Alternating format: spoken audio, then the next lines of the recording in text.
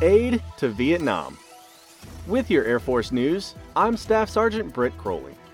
A humanitarian effort is underway to help provide COVID-19 relief to the people of Vietnam.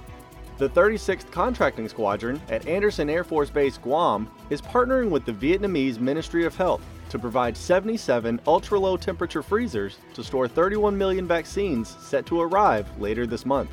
An acquisition this size would normally take months to process and fulfill, but the team at Andersen was able to get the contract finalized in just under 2 weeks.